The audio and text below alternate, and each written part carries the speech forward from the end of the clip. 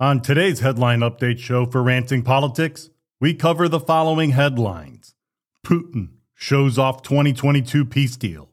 Corporate America bets big on the Dems. And today's quick hits.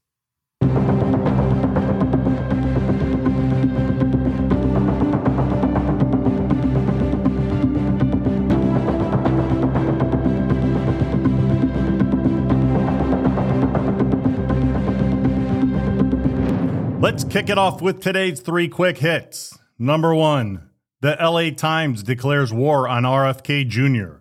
The article titled, "Is Robert F. Kennedy Jr. is a threat to your health and our democracy." Business columnist Michael Hilzick writes, quote, "The dangers from Kennedy's campaign should be clear.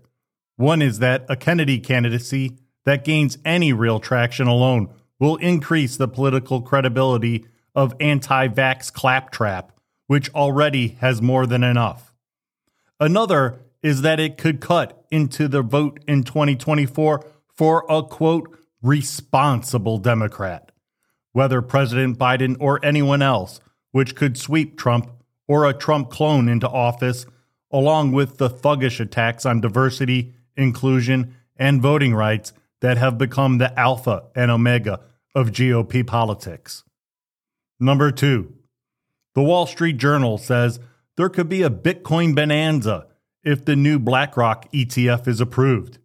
The world's largest asset manager could be a lifeline for crypto and spark a windfall for some traders.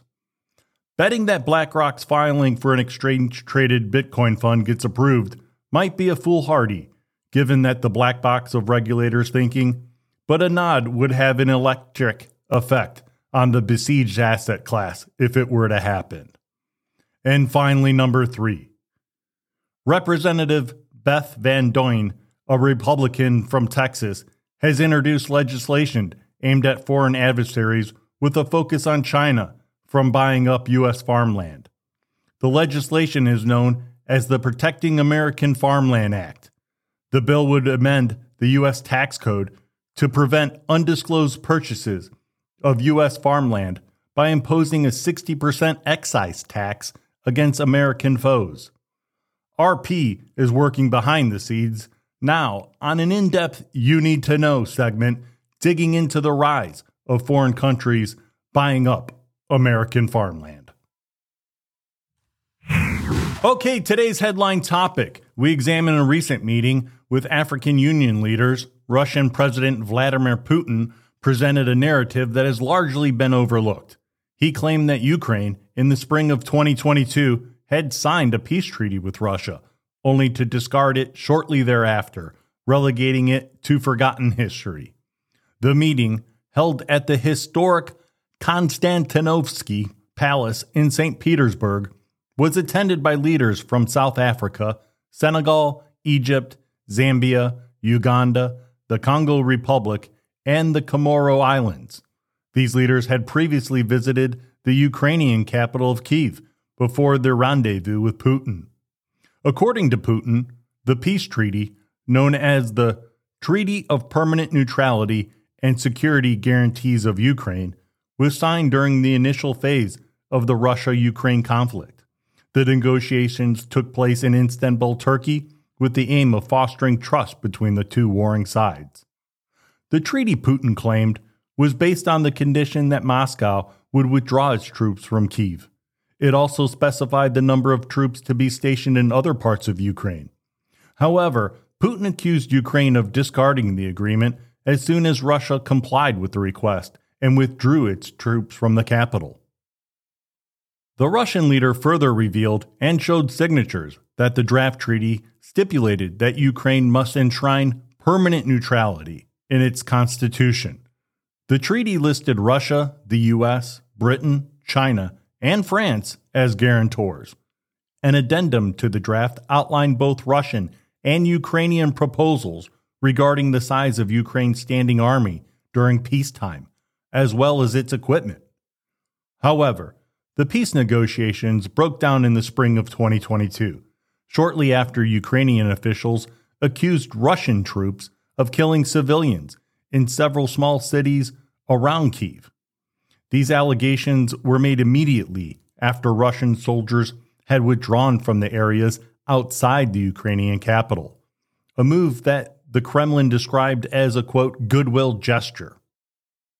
Putin argued that Ukraine was responsible for sabotaging the negotiations, stating, "After we pulled our troops away from Kyiv, as we had promised to do, the Kyiv authorities had tossed the draft treaty into the dustbin of history.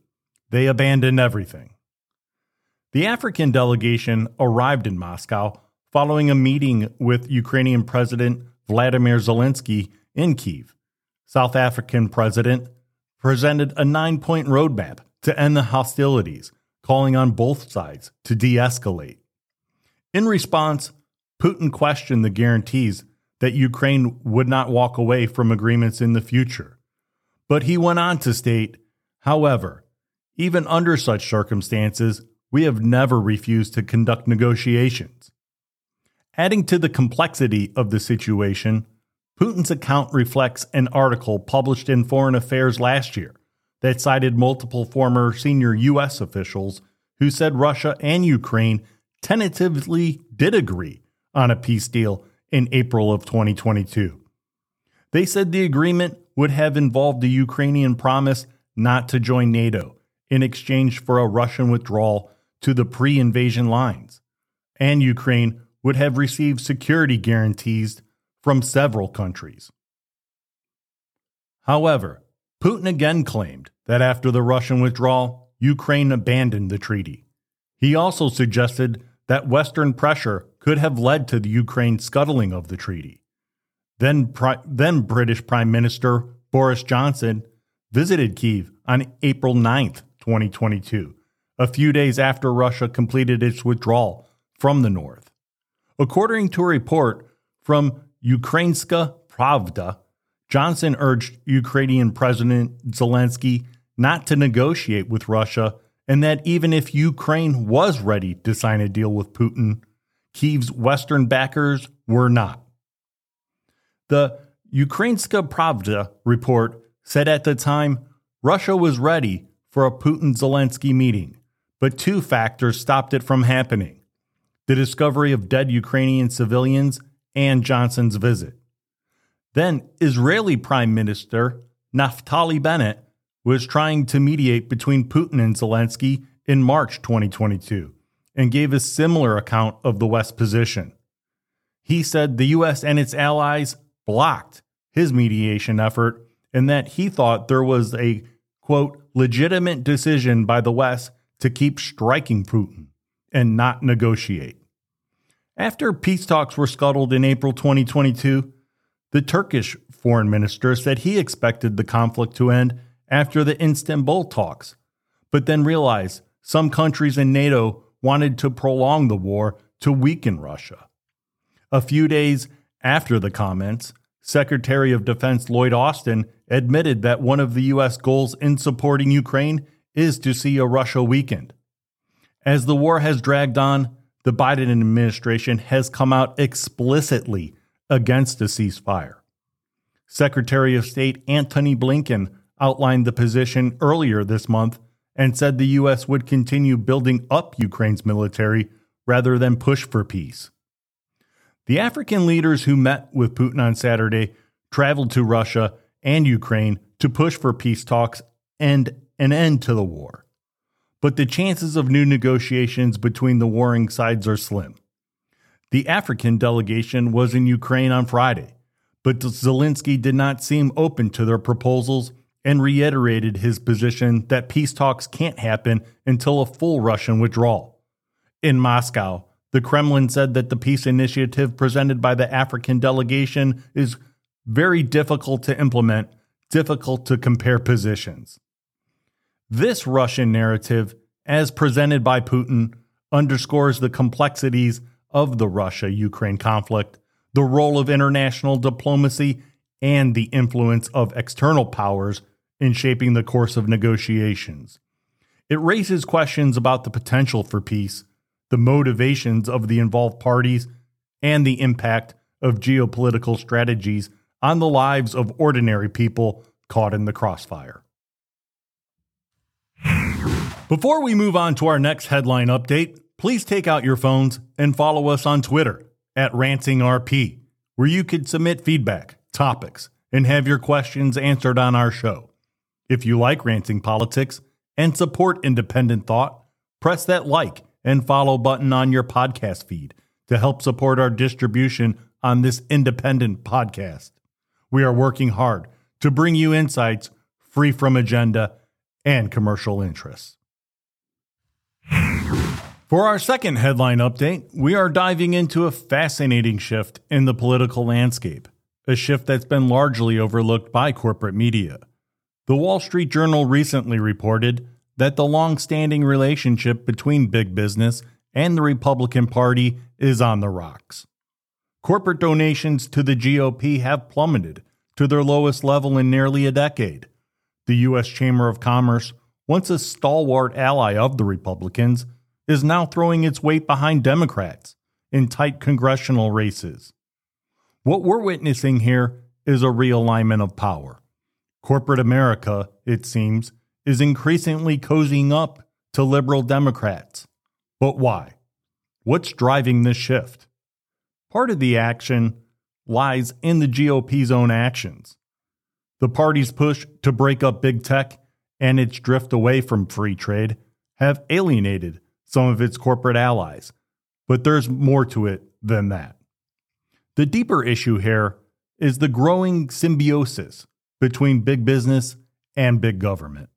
As Democrats dole out what some call Biden bucks, corporate America is all too eager to line up for its share of the federal money tree.